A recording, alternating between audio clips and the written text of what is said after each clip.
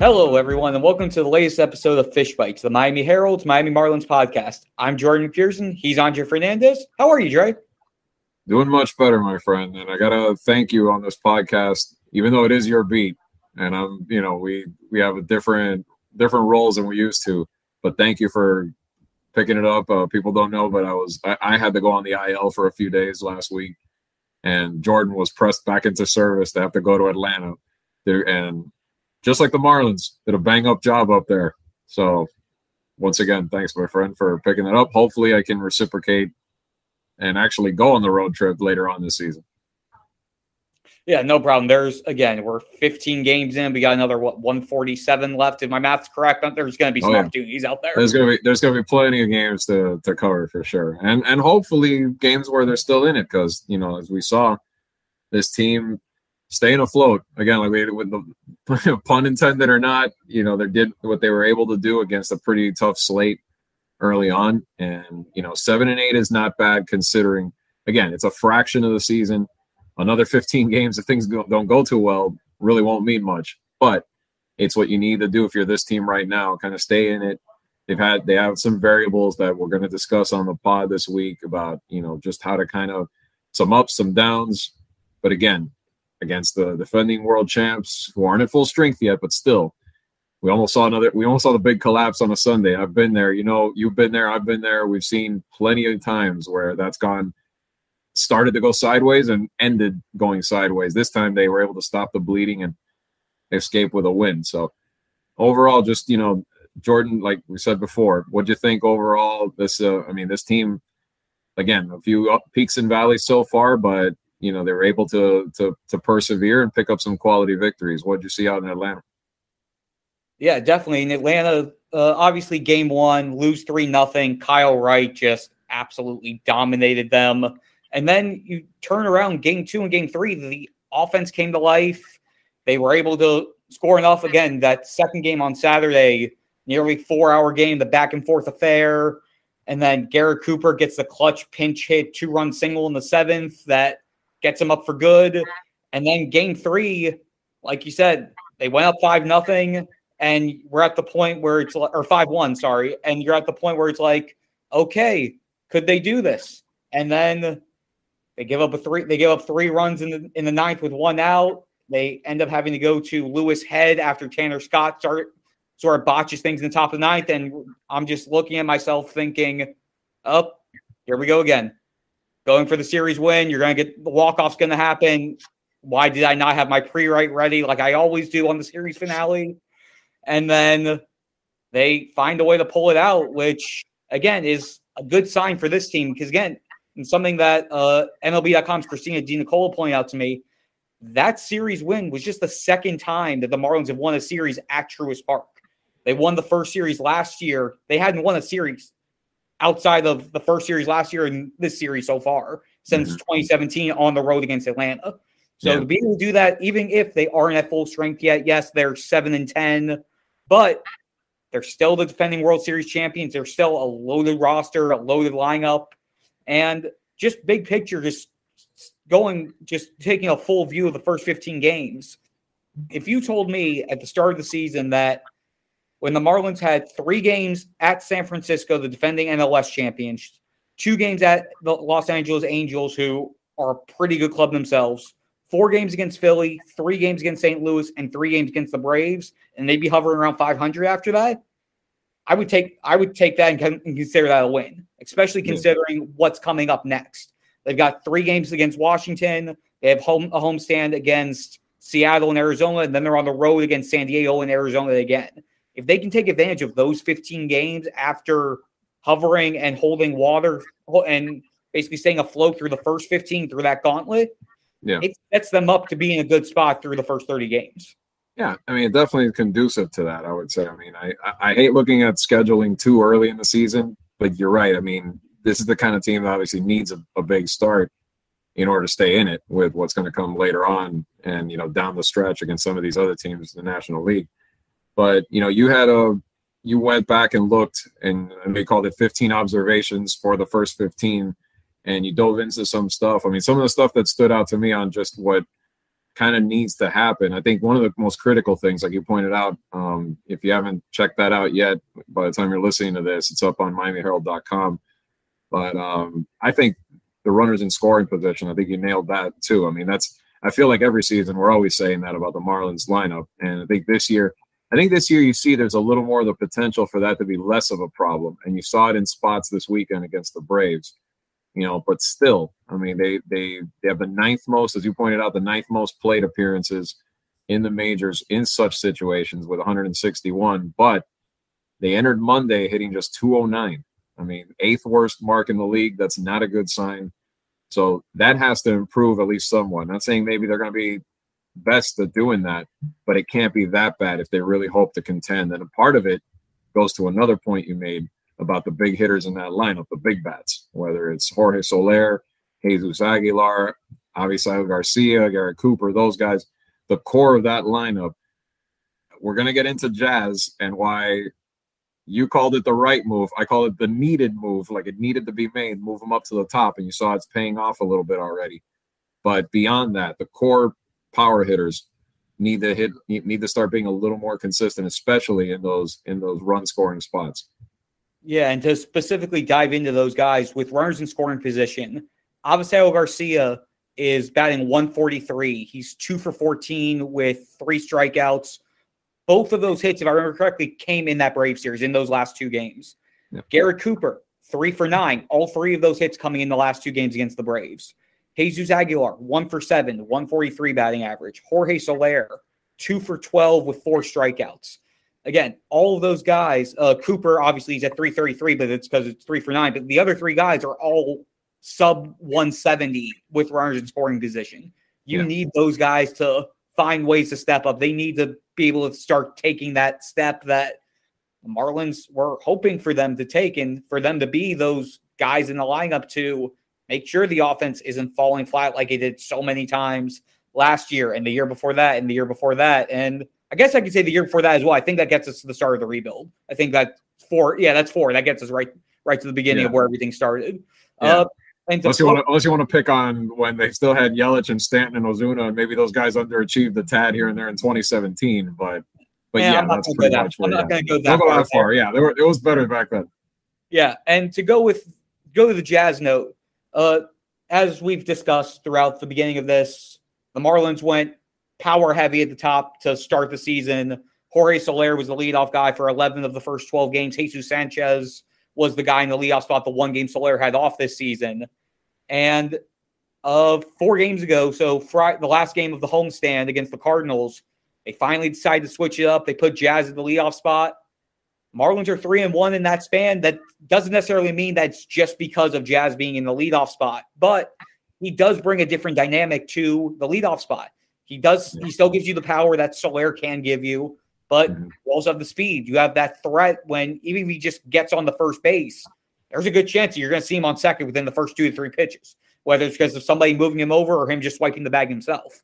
And when you look at his stats overall throughout the season, he's leading the Marlins in just about every major statistic out there. 1067 OPS, 727 slugging, 4 home runs, 15 RBI, 4 stolen bases, 9 runs scored, 9 total extra base hits out of his 13 total hits. He is that guy who, when he's out there and when his bat is hot, he's going to be able to carry a team. But it's also worth noting all 4 of those games where he was in the leadoff spot were against right-handed pitchers. The Marlins have only faced 3 lefty starters so far.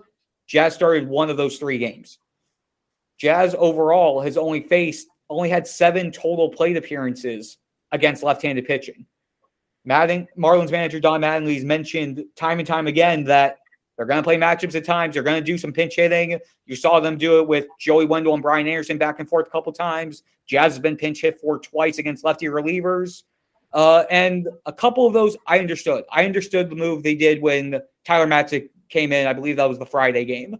And it just, you see a guy whose career, I believe he was a sub 650 OPS career against lefty hitters. And Jazz has struggled career-wise against lefties. So if you have the tough matchup and you have a good righty and you think the situation works, yes, I'm good with it. But I don't think it's going to happen every single time, and it can't happen every single time. You're going to need you're going to need to give Jazz the opportunities to show what he can do, but there are some situations where you're going to see him get pinch hit for, and it's not just him. If you look around the league, Jock Peterson is an example in the Giants, a guy with a track record. He's only had 4% of his at-bats been against lefties so far this year. You see the Angels. They've been pinch hitting Joe Adell in matchups when there's a tough righty on the mound. There are examples where it's not just Jazz, but because he is the one guy that a lot of Marlins fans are focusing on, at least in our circle, it does get amplified down here. It's an example that gets seen, that an example of a situation that is happening around the league as well. Yeah. Well, look, and I'll be the, you know me that I'm the first one that's throwing water on the overexcitement about a lot of things with this team. But to everything you said, yes, I know he's not the only one. I know there's other examples. I guess it's just them walking a fine line, which I hope they're able to the right way, where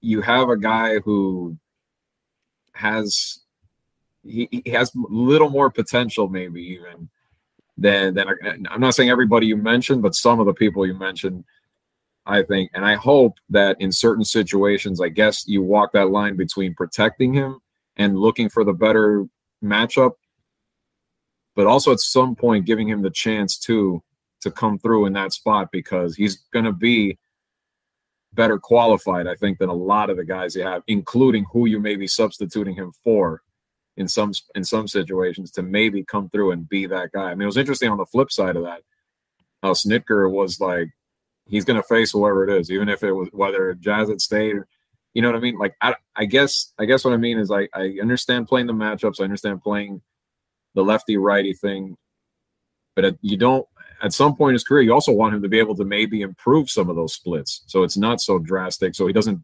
become a player that has to be replaced all the time like that. And maybe that's one of those things that just it'll occur with time, like you said. Maybe it won't be all the time that we're seeing it. I think it just definitely does get amplified when you're talking about it's happening in a critical moment. That one the other day with Matzek was in a critical moment and left people going. Granted, a lot of it some of it is overreaction because he's the cool name, he's whatever. But I think he is one of the best bats, if not the best bat they have, albeit still inexperienced by comparison to a lot of guys in the lineup. So I think over time, it'd be nice to see him get that chance despite the matchup, if in certain situations, maybe not when it's someone with as proven a track record as knocking out a righty bat, like you were talking about, like in Matzek's case, maybe. So it's a fine balance that they're going to have to walk over the rest of this season, I guess. Again, we're forgetting. I mean, not us, but like sometimes people I think forget too. They're ready to put Jazz in this bona fide superstar category, and I think he has the potential to be a standout in the league.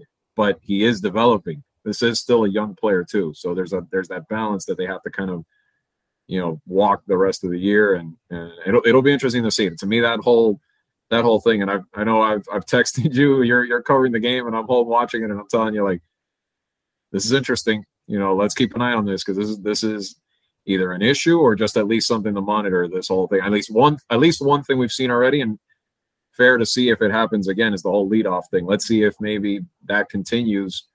When they do face a lefty starter. I don't know if they have one. I haven't looked yet if they have one coming up now in Washington or soon, but it would be interesting to see if that stays the case, because again, not only the victories, but you see it. You see his results have gone up too. I mean, I think he had the leadoff homer on the first pitch the other day as well. That was good to see on his part. And he does. It's a combo of the power and the ability to get on base and the speed, all of that he brings that the other guys don't at the top of that lineup. So at the very least on that side of it, I hope they do stick with it. Yeah. So the National Series, which starts on Tuesday, Josiah Gray on Tuesday, Eric Fedde on Wednesday, and the always interesting to be announced on Thursday. So at the very least, it's righties on Tuesday and Wednesday. So we would assume Jazz will stay in the leadoff spot there. Thursday is a to be determined situation. We'll see how that unfolds. But also, whenever it happens. Yeah, exactly. But also just to go back to it, they've only had like 7 or 8 situations where he's been able to face lefties. The 2 starters that he didn't face and the 1 starter that he did face. And then there's only been, when going through his at-bats, they pinch hit for him twice, but he also did face lefties, I believe it's 3 times in relief, in situations where it was a reliever coming in. And the 2 hits that he has off lefty so far were in the same game, their blowout win against Philly, where the last one was him hitting, his 2 RBI. He has 1 hit against, he's 1 for 6 with a double and a sac fly. The double and the sac fly both came in the same game. And so he did have a game where he got multiple appearances against lefty relievers. So there have been situations, just a small sample size of what we've seen so far, because if it's not facing there's only so many times, there's only so many chances, and the probability of the lefty coming in when it's his time to bat, and just all the calculations have to go into it. So another thing too is I guess it's not just Jazz, it's also who are you replacing him with in that spot. You want to feel comfortable with someone proven that can come through in that spot too. And that's, again, part of it where, for some people look at it and they got frustrated, but let's hope that they weigh that part of the equation as well the right way. Yeah, no doubt about it. Yeah. And there's going to be a lot more time to do it. Again, like you said, we have 147 games left. Yeah. I mean, one switching off from Jazz a second. The other guy I did one before, I don't know if we were going to wrap this up this part of it, but Joey Wendle, like we talked about in the preseason, we were hoping for him to be the impact guy. And, seeing some of the numbers that he's had so far, glad to see it. You know what I mean? Like, we knew it was going to be the versatility in the field, but leading hitter as far as batting average right now on the team, 5 doubles. He's reached safely in 10 of the 11 games. It's not just the versatility. It's good to see that he is making the impact with the bat. I mean, we talked about in the preseason, Joey Wendle coming through. I mean, we knew he was going to be one of the most impactful guys this year out of the new guys. Yeah, and it's not just the average and all that. The numbers that stick out to me, and this was in the story that I wrote, he's only struck out 4 times in 48 plate appearances, 8.3%. He's making contact just about 90% of the time when he swings. Yep. He's not a swing and miss guy. He's been making contact even if the ball is just getting fouled off. He's not wasting swings. And that's pivotal for this team, especially early on in the season when those big bats, those big righties weren't showing up. He was a guy who got some of those clutch hits and is able to step up. And again, the bat is good. The defense, him being able to play both third base. He played shortstop the last 2 games against the Braves while Miguel Rojas was dealing with flu-like symptoms. Again, between him being able to move there, Brian Anderson moving around the field, John Birdie being able to play some third base, which, again, John Birdie, 545 on base percentage right now. Yeah. It's, again, when you see these guys who, when they understand their role and are able to execute their role, and that's the big thing with this Marlins team, it's not necessarily needing that one standout guy to carry everything. It's, as we've discussed many times, specifically with Wendle, but trying to extrapolate to everybody, that it's if everybody understands what they need to do on each given day and figure out what they need to do on that day-to-day basis and execute it well, it puts the Marlins in a good spot for that day and as it extends throughout the entire season. Yeah. No, it definitely does. I mean, that was the whole thing. It was like, I keep thinking of do your job in the NFL with Belichick and other teams like that. I mean, those are the ones that have success. I mean, you see it the same way in this sport. I mean, again, I think that was the MO of this team. He himself talked about it in the spring. Wendle did, about the buy-in that it took for a team like Tampa to pull it off for all these years. And again, this is it. This team is building toward becoming something like that at some point, hoping to. So at least the foundation, as far as that's concerned, looks like it's there. And yeah, so I mean, again, it would be great. We like you said, he's filled in spots on the field, but it's definitely good to see the bat. And you need good contact hitters in this lineup to keep it going and to get it to those power bats that we're talking about earlier to see if they can come through. Yeah, and just one extra tidbit on Joey Wendle that popped up this weekend. Friday, Marlins got to the point where they were about to, in the bottom of the 9th, after they already basically were out of their bench guys, if they got to the point where Joey Wendle could have pinch hit for Peyton Henry, and who was already their second catcher being used, Joey Wendle, and they end up tying the game, which obviously they didn't. Joey Wendle would have been the Marlins catcher for the 9th inning.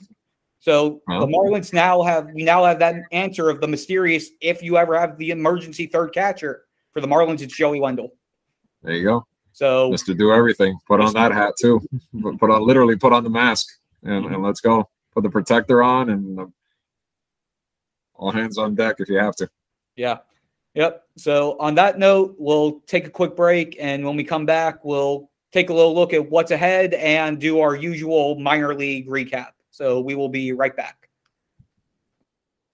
All right, we're back, everyone. So Marlins are 7-8 heading into the final portion of this second road trip of the season.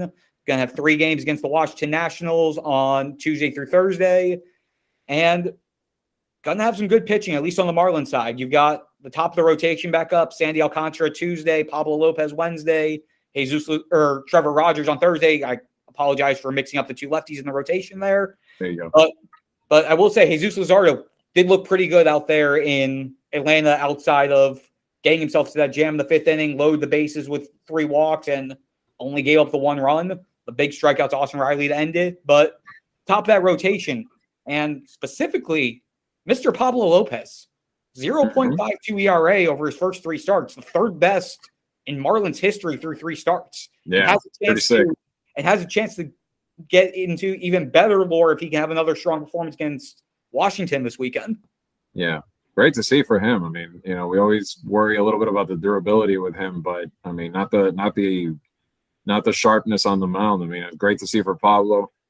Very impressive too. I mean, to rank in the top 10 in hits allowed per inning, walks. I mean, he is locating right now. Everything is finding spots for him right now, and with all of his pitches, and that's that's huge. That's huge because that solidifies kind of that middle of the rotation, like upper to middle part of the rotation there behind Sandy, tremendously. And then if Trevor can come around and gain some consistency there, but like you said, Luzardo, it's kind of interesting because you thought, is he slipping back to what he looked like last year? But then he bounces back and he has another great start. And again, that's key on the back end. I mean, again, it's only a few starts, but it's a good opening to the season to see Luzardo pitching that way, especially because again, that kind of on the bottom end too. And again, the overall, I think, is a rotation to have a top 10, lower part of the top 10 overall rotation right now. That's not what everybody was going to be like. Really? No, everybody kind of figured this is an upper half rotation at worst.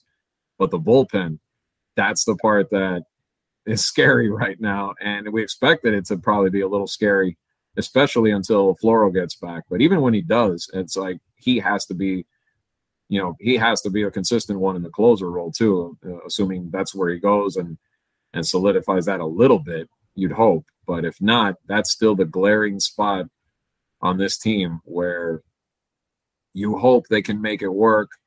And I still think if they're in it and they're buyers more than sellers later on, it still needs to be addressed come summertime. Definitely. That will be, again, like I said, if they're in the playoff hunt, that's their priority once by the time July rolls around. It has to be. And especially when you look at where they're at right now, again, Dylan Floro still on the IL. He did a rehab start on Saturday through 23 pitches, I believe. I'm assuming they were capping him at 25 there. And the guy who's supposed to be his heir and his replacement until then, Anthony Bender, it's been very up and down with him. It was gives up the go-ahead or the game-tying home run in San Fran. The first game gets a save, bounces back, bounces fourth, and then after he gets hurt. He's apparently been dealing with hip soreness, which is why he hasn't been in since Wednesday. And the Marlins have had to basically mix and match even more than they probably hoped to mix and match. They went with Tanner Scott on Friday, who did a good job, shut everything down in the 9th inning on Saturday, to even the series. And then Sunday, he comes in with a 4-run lead, and boom, boom, boom. Next thing you know, 5-4. And because the Marlins had already used Anthony Bass earlier in the game, and Anthony Bass had already gotten them out of a jam, he came in the 7th inning, bases loaded, 1 out, rolled to double play, and then gets a big 8th inning. And Cole Sulser being used back-to-back days, Friday and Saturday, and them not being at the point where they don't want to have guys go out 3 straight days if they don't have to yet. just because of how early it is in the season and the limited work they got in spring.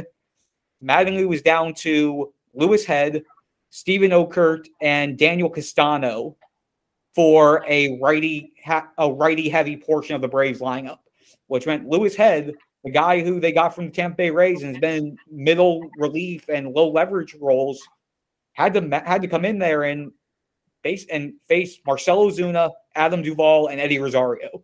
Ozuna gets the double, and at that point you're like, okay, game-tying runs on there, Duvall's up, game's over. He strikes out Duvall, he strikes out Rosario. I don't expect Lewis Head to do stuff like that in the ninth inning often. It was impressive to see him do it, but it's also how are they in this situation? It gets to the point where you hope that they're not in that situation often where they're going to a guy who they don't necessarily view as a high leverage guy and end up potentially needing to rely on them in those situations more often than not. Yeah, no, let's have less of that, because especially, I mean, Atlanta's been a house of nightmares for them, as we talked about before, but they're going to have other teams. There's going to be other teams, other spots like that, even at home against some tough opponents coming up that, no, you cannot be in that spot where you're crossing your fingers for it to all go well like that. I mean, you talked about the schedule coming up. I mean, yeah, the Nats and then Arizona, but an intriguing one also the following series after that, the suddenly hot Seattle Mariners that have won 8 out of 10. You know, that's another team. I mean, right now, that's one of the better lineups, I think, in baseball. I think they're ranked 5th in team OPS right now. So that's going to be another challenge for this team. I mean, that's a balanced squad. I mean, 2.96 team ERA as well. I'm looking here. The Mariners can do a little bit of everything right now. So it's 3 games. And yeah, like, again, I hate singling out one single, series here when it's so early, but there's going to be series like that, not just Seattle, but others where they're going to get tested again, and they better be able to answer the call. And durability is another problem, because if Bender's banged up, you're already trying to get Floro back, and you never know when someone else could go down. That's why this has to be addressed regardless of what happens the next 2 months, if they're going to have any kind of a chance, especially if they're in. If they fall out, then that's another story. But to have a chance, this has to be addressed. So, but like you were talked about before, we promised a lot of talk about the big league team as they're in the mix right now. But your weekly dive into the minors against a guy about one of the Marlins prospect pitchers facing a guy who will be in the majors soon, a nemesis of the Marlins for a long time. How'd that Meyer Acuna battle go, Mr. McPherson? I would say round 1 and round 2 both went to Max Meyer. So for those who didn't check everything out, Ronald Acuna Jr., as everyone knows, Braves outfielder, young star, guy who Braves fans always say Marlins are just trying to hit him, and the Marlins have hit him a good amount, but we'll leave which side dry on that for later on. But Acuna's started his rehab assignment last week, fittingly enough, against his first opponents were the Marlins AAA affiliate Jacksonville Jumbo Shrimp. Max Meyer started the Tuesday games and the Sunday game of that series. The first matchup, Meyer held Acuna to 1 for 3, a fly out the center field, a hard hit double to right center, and a ground out the third. Second time around, strikeout on 3 pitches, full count walk, and a 7-pitch strikeout. So overall, Acuna went 1 for 5 with a walk and 2 strikeouts against one of the Marlins' top pitching prospects. Or to put it the other way, Max Myers held Acuna off base 2/3 of the time, which I think is a pretty good assessment of where Max Meyer is right now. Yes, it's Acuna's first games back, but that's got to be a confidence boost for a guy like Max, who's already a very confident guy, to be able to say, yeah, first time I faced Acuna, I was able to do this. That's absolutely. I mean, that's it's a rare chance to face. You're facing some major leaguers in a spot where Max is at right now, here and there, but an all-star of a quality like his, I mean, that's great, especially when he's really, he's rehabbing, so he's taking it, little by little as he progresses to come back and whatnot. But he wants to get to that regular season game shape so he can hit the ground running for Atlanta. So this is a great spot for him to have those matchups, and we've seen the, obviously the long story that's happened sometimes of how to pitch Acuna and things have happened.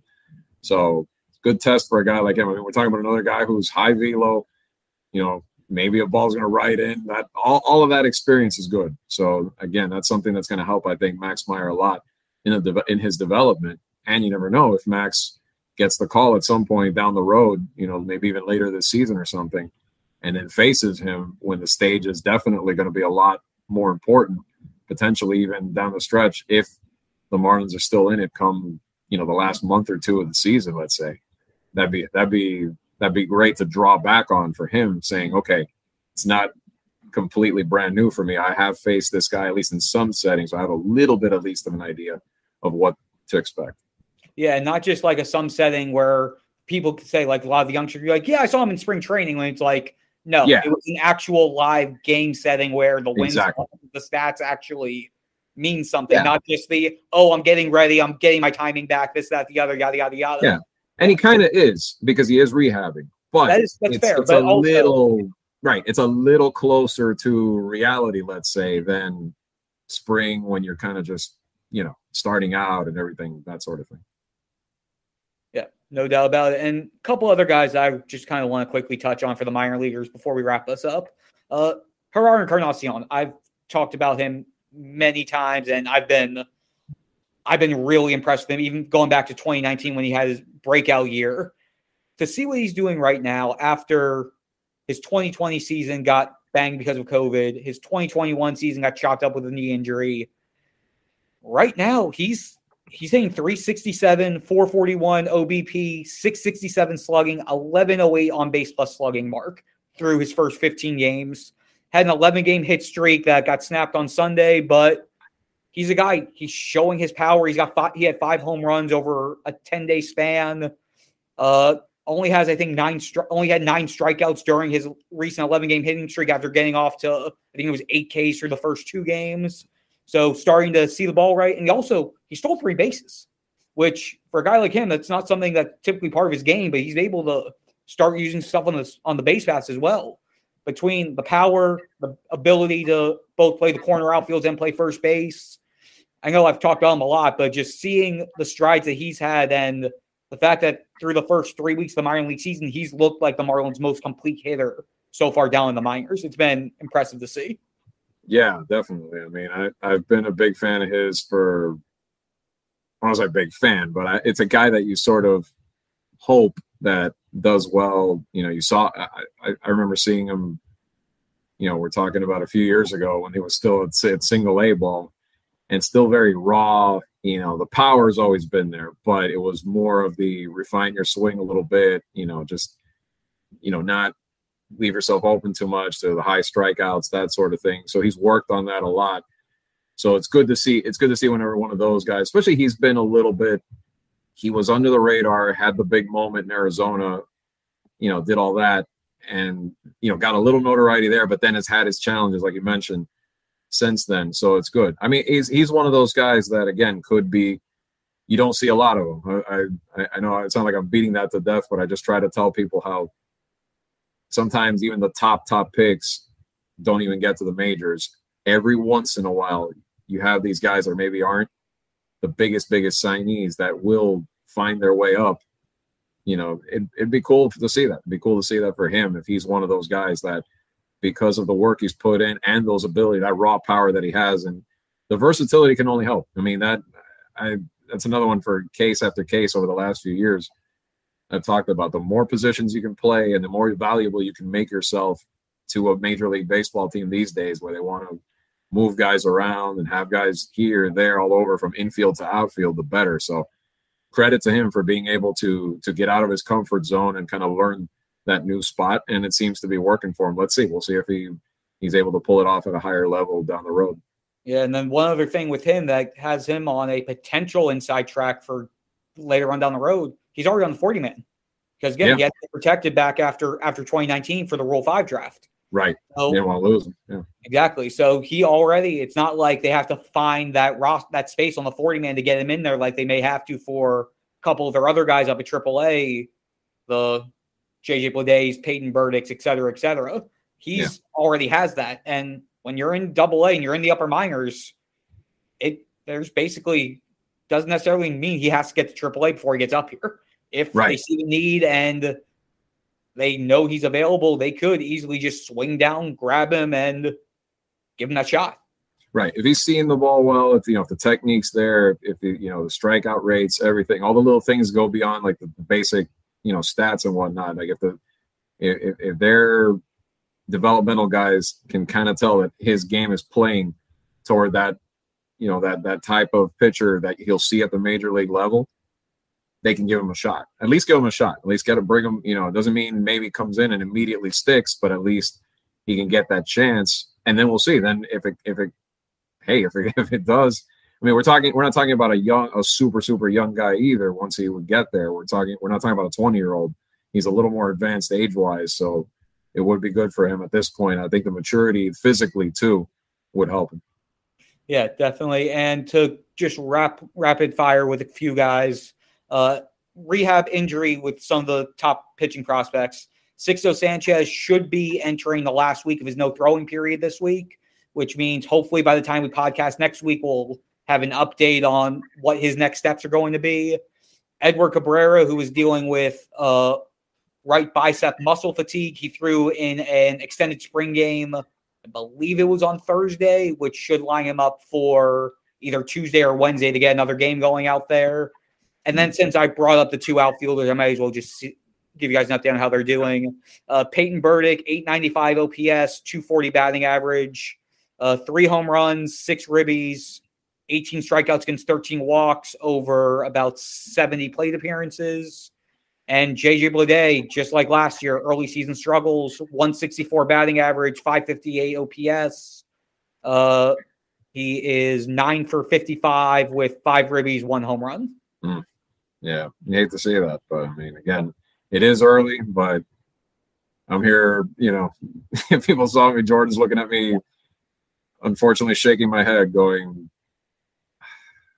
yeah, I just watched the series where between the Yankees and the Tigers, as everyone else did, anticipating Cabrera, but also taking note of how Spencer Torkelson is starting for the Tigers, and then you look at C.J. Abrams and others, and you feel for JJ. You hope he can get it going because these are some of the guys that were in that same year, that same draft class, or even the draft class after, and have already passed them. So.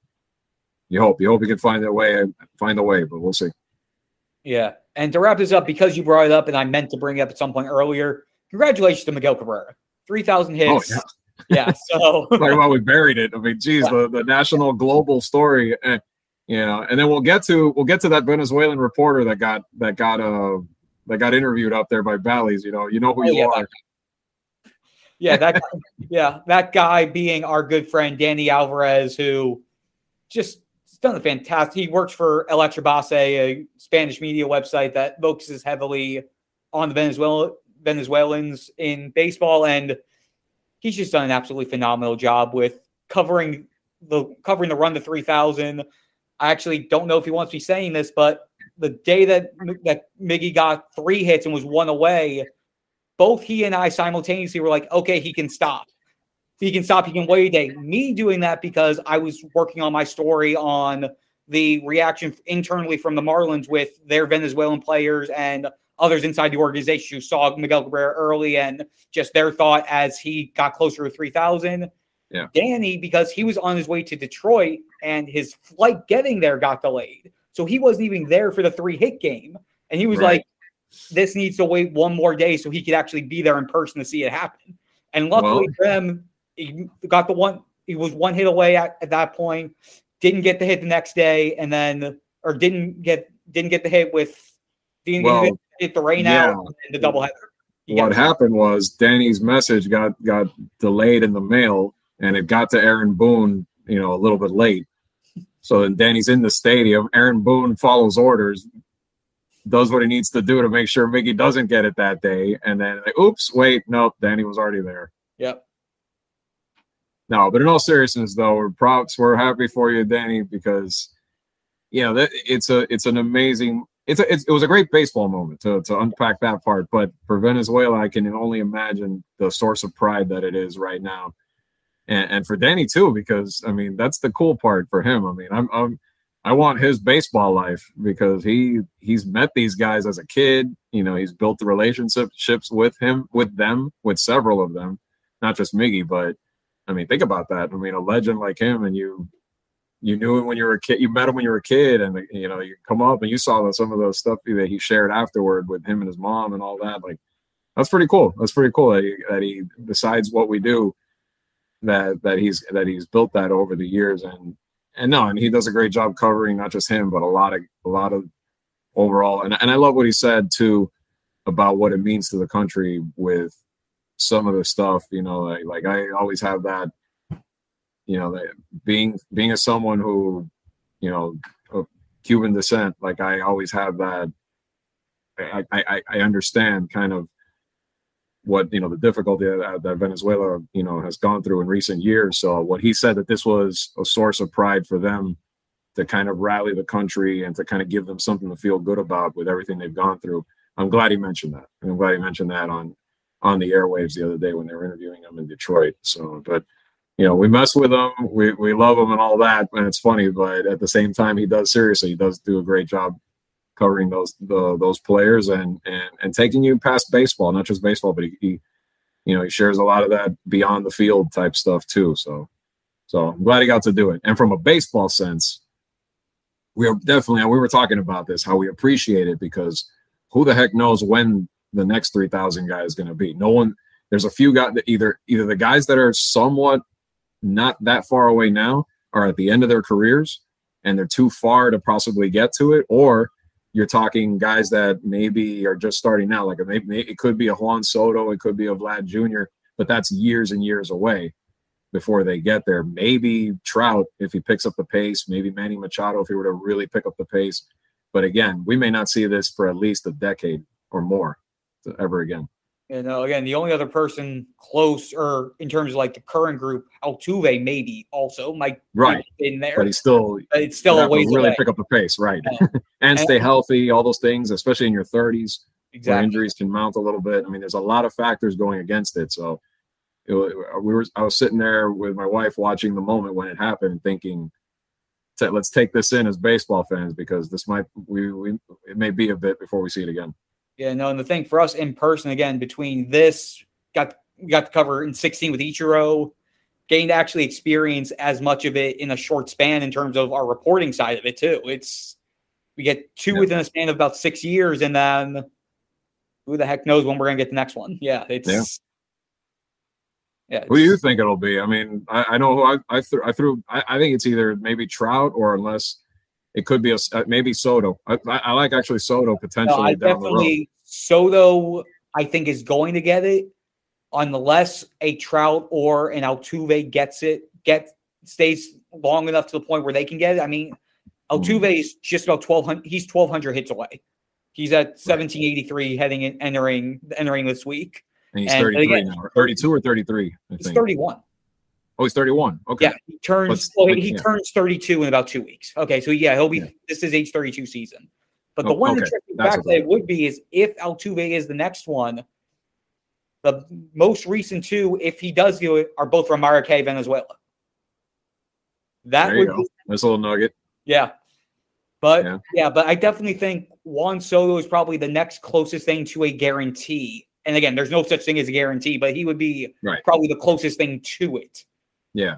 Out of the current crop of baseball players that we have right now. Yeah. I mean, I looked at Vlad Jr. He's not on pace right now. And he's, I see him more like the power numbers, I think. Yeah. He's a guy that'll finish with a very high home run total for his career if he has a long career. But you're right. I think Soto, with the way he can consistently make contact and he's still so young, definitely a guy that if he could stay durable, he's definitely someone that you may see. But again, that'll be 15 years from now, maybe. I mean, Soto's at 500 through as of right now, again, heading into the series with the Marlins. Yeah. But again, he's 23. And one thing I'm also going to try to ponder, that shortened 2020 season where guys lost 2/3 of a season. Oh, yeah. How much is could that potentially, like, you look down toward the end of Soto's career and he's at like 29-64. Mm-hmm. And it's like, what? I saw that too. And I thought that's going to be such a screw job, unfortunately, just, life circumstances because of the pandemic, that you look at it, you're going to say, God, how unfortunate if they had not that everybody plays 162 nowadays, but let's say you sliced out maybe 85 to 90 of those games that you could have had back in a normal season, let's say. And that's the thing. That's the game's changed. Nobody plays, hardly anyone plays even 150, 155 games a year. It's very few that do that anymore. And that's part of why this is going to be, and that plus the way strikeouts are so elevated right now in the game, all those factors are going to just be detractors toward seeing this again anytime soon. Which is another reason why I think Soto has that chance, is because of the fact that of his high contact rate, his low swing and miss rate, the fact that he's averaging more than a hit a game in his career already at this point, 500 hits in 482 games. And the seasons around that 60-game season, 150 games in 2019, 151 in 2021. And he missed 13 games in that shortened season, but most of it was at the beginning when he had the positive test that may have been a false positive. However, I don't remember the specifics on that. But he almost played he would have probably played the entire season of that if that situation didn't arise as well.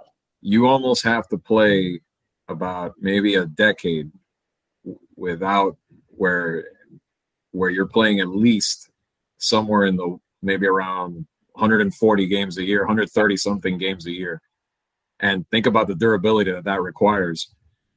To even do that 5-6 years in a row nowadays, I mean, maybe if you have like one off year or something happens, you get hurt, whatever. But the second if you ever fall into that trap where you have 2-3 injury plagued seasons or something, it just derails it. Like all that, it just so much has to click your way. And that's what I mean. Like it's going to be a while, and we hope we can see it again. But that's why you cherish a moment like Miggy the other day, because it's going to be a bit, like I said.